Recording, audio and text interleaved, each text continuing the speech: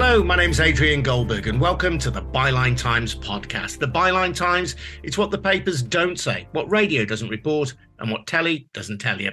This time, Rishi Sunak pledges more help for Ukraine as President Zelensky visits the UK. But can Putin be defeated? We'll be catching up with Zarina Zabriskie. She's enjoying a brief visit to the United States before heading back to Ukraine, where she has been based for more than a year. Welcome, Zarina. I want to start by talking not about Zelensky specifically, but about a new film that's out now that you appear in, that you've co-produced as well, from Byline TV. It's called The Eastern Front, Terror and Torture in Ukraine. Veteran war correspondent John Sweeney is in it as well. Just tell us about this film, Zarina.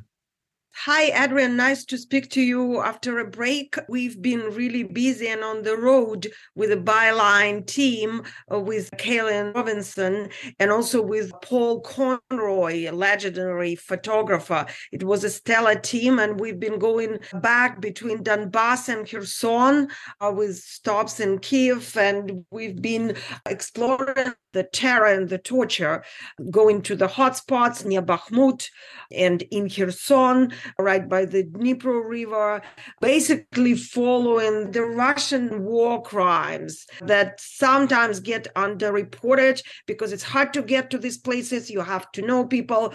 Obviously, I have some advantage because I've been there for over a year, like you said, and I speak both Russian and at this point Ukrainian. I'm still working on my Ukrainian, of course, but I can get along. So we were lucky to visit with the military.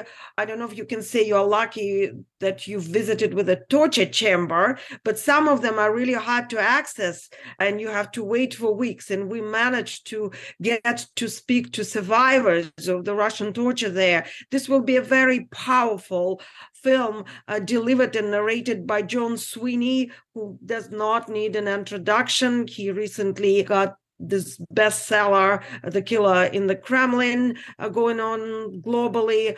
And between Paul, John, and Kaylin's stellar filming, I think we will be delivering quite an accurate and powerful eyewitness story on what's happening there. Because in the pell-mell of news, we may hear these headlines, they come and they go. That's why it's important to go back and visit and emphasize some of the really worst features of Putin's invasion. People who were captured, for example, in the course of that invasion, but not simply captured, tortured as well. Yeah, and we're not talking just about military because you expect prisoners of war, although it is illegal to capture and torture the prisoners of war. But it's not what we're talking about. We're talking about civilians. We're talking about innocent victims of the terrorist regime who became prisoners just because they were residents of the occupied territories. And it's a policy of fear, which Putin's regime is using both in his own country, and which is very efficient, and in the occupied territories.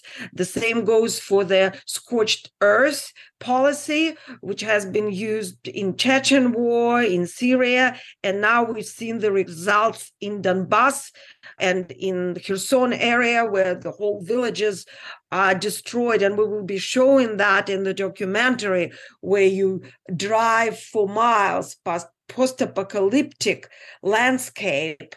Not one building is intact. And it's more powerful to see it than to hear it. So I really recommend that people watch that. We speak to a lot of Ukrainian people. They deliver the most powerful accounts. So this week, the documentary is about to launch. Just simply look for it on social media. We will be sharing the links. Come and watch it with us. Yeah, the best place to look for it is byline.tv. Couldn't be simpler, could it?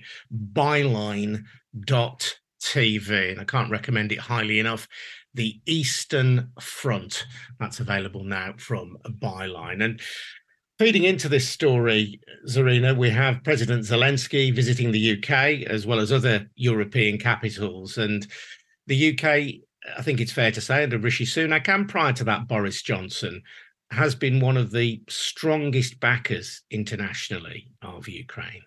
Yes, I'm very pleased, of course, to hear that record in a way.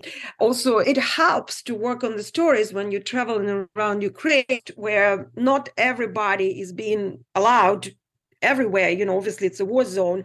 So when you introduce yourself and you say we are British media, I write for the British newspaper, and you see the smiles and you see the nods and they welcome you, it's a good feeling. So thank you. And of course, the Ukrainian people are very, very grateful. They never take it for granted wherever you go, both civilians and military, from the bottom of their hearts, thank the British people for the help that they receive. They know it, they acknowledge it, it's not taken for granted. That having been said, even with all the help that Ukraine has been receiving, and it's remarkable, in order to gain some significant advances to move on and eventually defeat Putin, much more is needed. And we are talking now about aircraft, we're talking about drones, we're talking about missiles and F-16. And currently, this is the most important part of the aid package that is being discussed, I believe. And these issues are so important because the number one goal to establish the strong foundation for the counteroffensive that everybody is so looking forward to is to break the logistics of the adversary, to break the ammunition bases, the transportation hubs that the Russian military used to supply their front line. And this is what happened last time during the successful counteroffensive in the fall, when the Ukrainian army pushed very successfully using the deceiving maneuver in Kharkiv, while everybody was expecting the counteroffensive in Kherson. And as a result, eventually Kherson was liberated as well, the city of Kherson. Some parts of Oblast, which is the region, are still occupied. So this is critical to have, say, drones that could go as far as 200 kilometers and then not just hit the ammunition warehouses, but also bring the reconnaissance and bring the information that then the artillery and infantry need to successfully attack and push the Russian Federation military back and clear the occupied territories. Yeah, the weapons committed by Rishi Sunak include air defense missiles, drones. Recently, the UK announced that it would send Storm Shadow cruise missiles as well. But on the question of fighter jets, NATO appears to be unwilling to fully commit to this. And it was interesting that Rishi Sunak said that providing fighter jets was not a straightforward thing. And I've read analysis that suggests that although NATO clearly at some level wants to support Ukraine, they are terrified of being drawn into a more prolonged conflict. And there is this rhetoric, isn't there, around providing F-16 fighter jets. And then there's the reality, which has not been as positive. Yes, in a way, you might see me smiling a little bit here, Adrian, because I've heard this argument again and again and again for over a year. And it's some sort of a game, almost a dance, when first Ukraine asks for certain type of equipment, say Leopard tanks or high precision or long distance missiles. First, it's always a no. It's like some courting in a way. And then there's this long discussion. There's always this rhetoric, like you said, oh, no, we'll be too involved. And then Putin will have this good excuse to escalate, as if Putin does not need an excuse. This rhetoric is at fault from the start. He does not need any excuses. He did not need an excuse to start the invasion. He never looks for pretext for anything that he's doing. However, with a lot of noise and discussion and media and diplomacy and whatnot, everybody is an expert. the NATO sighs and surrenders, and Leopards are arriving, and now we're watching this with F-16.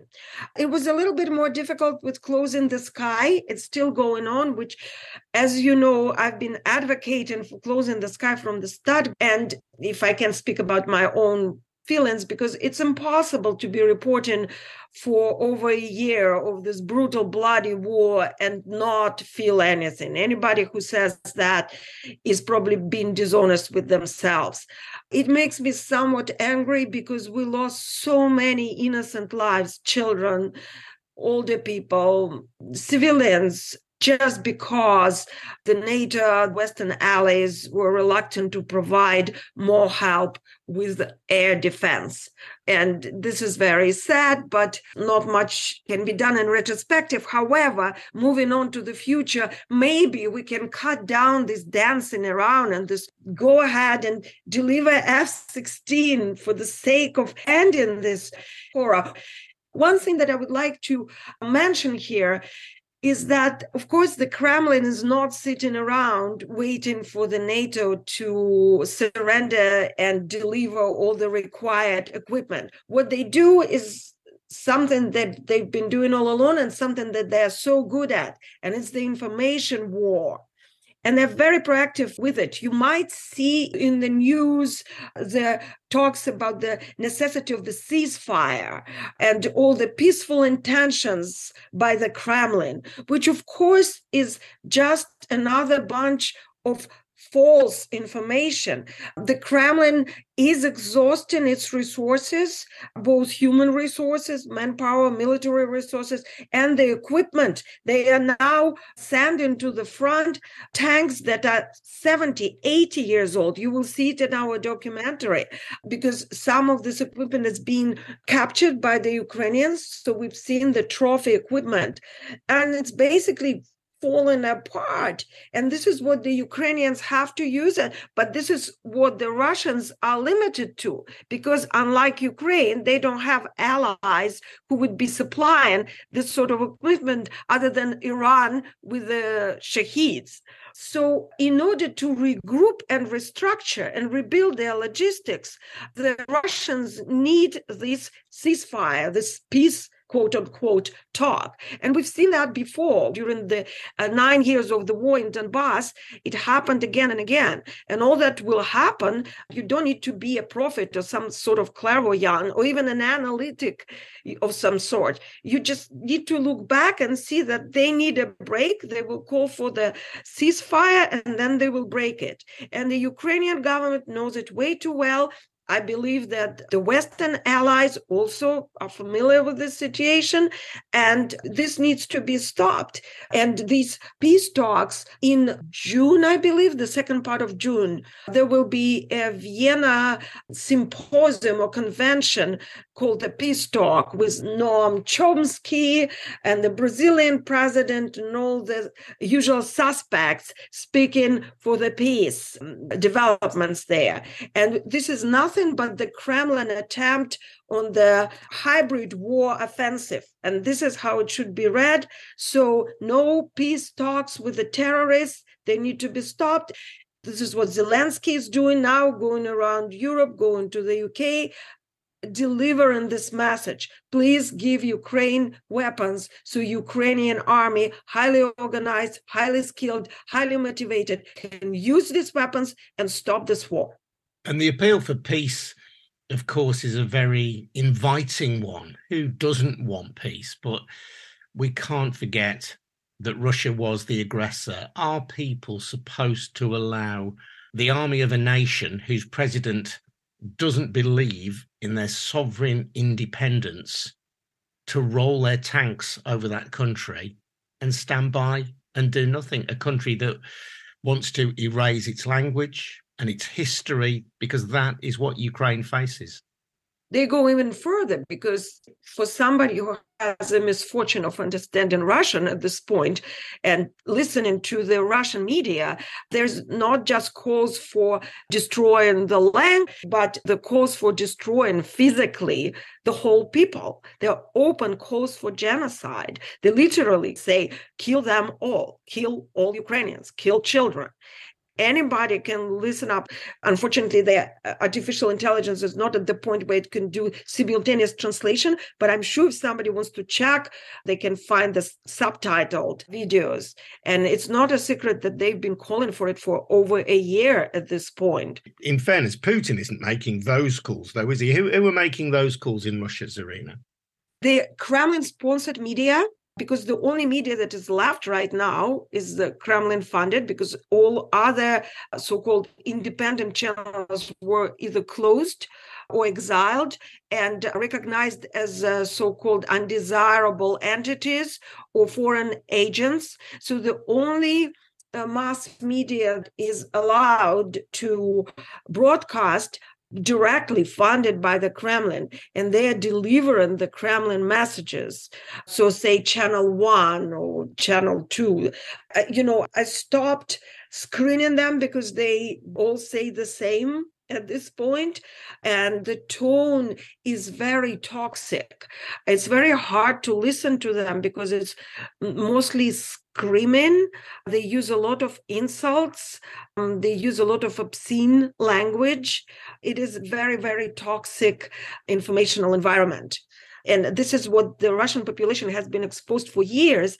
And this is partially the reason why the whole country of Russia seems to have lost its mind. The whole population has been damaged by this very skillfully engineered propaganda. And as you know, Adrian, I'm an expert on the Kremlin propaganda, so I've written a lot about it over the last 10 years. But the last year I stopped covering Russia because at this point it's pretty useless. There's much more sense in covering their crimes in Ukraine and the Ukrainian situation, Ukrainian life during the war, than continuing to dismantle the narratives that at this point so monstrous. There actually was a terrific article in the Byline supplement. I feel bad because I forgot the name of the author, but he's a scholar. He's an Oxford scholar who also spent a number of years working in Donbass as a peacekeeper. And it's called Disinfo Folklore. And he goes deep into the roots of this propaganda. That was a brilliant analysis. So anybody who wants to know more, I really recommend. Yeah, this is an article on bylinesupplement.com by Stephen Douglas called Disinfolklore. So well worth reading. Zarina, how concerned are people in Ukraine about the geopolitical situation? We know that the United States is concerned about issues in Taiwan and China's territorial ambitions there. We've also seen Donald Trump saying that if he's re-elected president, he would be able to solve the Ukraine-Russian crisis in 24 hours. I think it's fair to say that he would be less willing than Joe Biden to support Ukrainian independence and sovereignty. Is there a concern that if Russia can hold on for long enough, that the will of the West, or at least some of the Western powers, may weaken? Yes, definitely. I have to say that, of course, Ukraine is a big country and there are all kind of people in Ukraine. And if we are talking about just regular people who still living in Ukraine, haven't left, not even military, are preoccupied with the daily reality, with the need to survive, with the daily air raids, which are exhausting.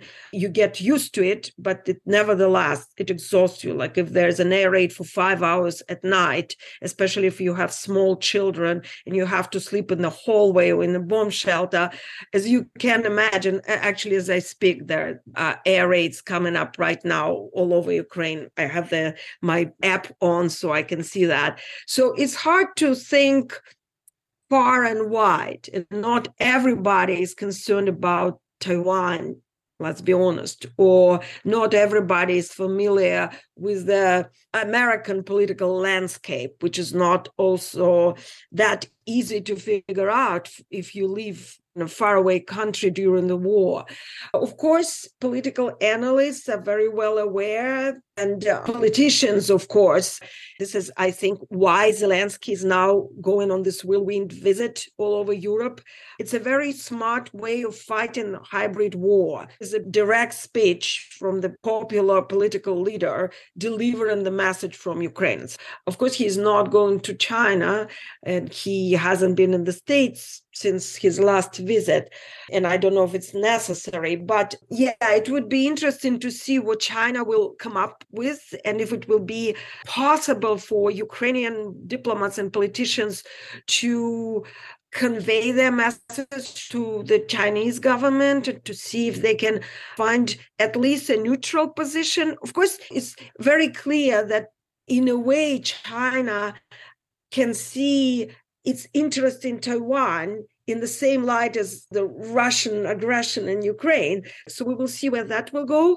Of course, economy here is a big issue too. China is interested in partnership, and siding up with Russia is not in its direct interest as well. As for Trump, I'm currently in the US and kind of catching up on what's happening here. And what I see immediately is that the Kremlin is working very hard on promoting Trump's candidacy for the next presidential election. It's all very clear.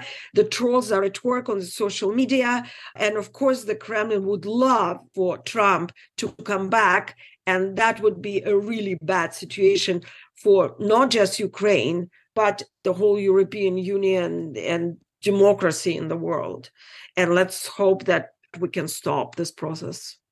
Zarina, thank you so much for joining us. Zarina Zabriskie, currently in the United States, but heading back to Ukraine very shortly, where she has been stationed for more than a year. And you can see her in a film that she has co-produced, starring John Sweeney as well. Kaylin Robertson has made the film too. The film is called The Eastern Front, Terror and Torture in Ukraine, and it's made by Byline TV. Just head over to byline.tv to watch it. I really recommend that you do. Before we go, just a reminder that this podcast is funded by subscriptions to the Byline Times. That's our monthly newspaper, which combines the best of our online offerings with content that you can't read anywhere else. Get details on subscriptions over at bylinetimes.com. That's at bylinetimes.com. This episode has been produced by me, Adrian Goldberg, and Harvey White. It's made by We Bring Audio for the Byline Times. We'll see you again soon. Cheers now. Bye-bye.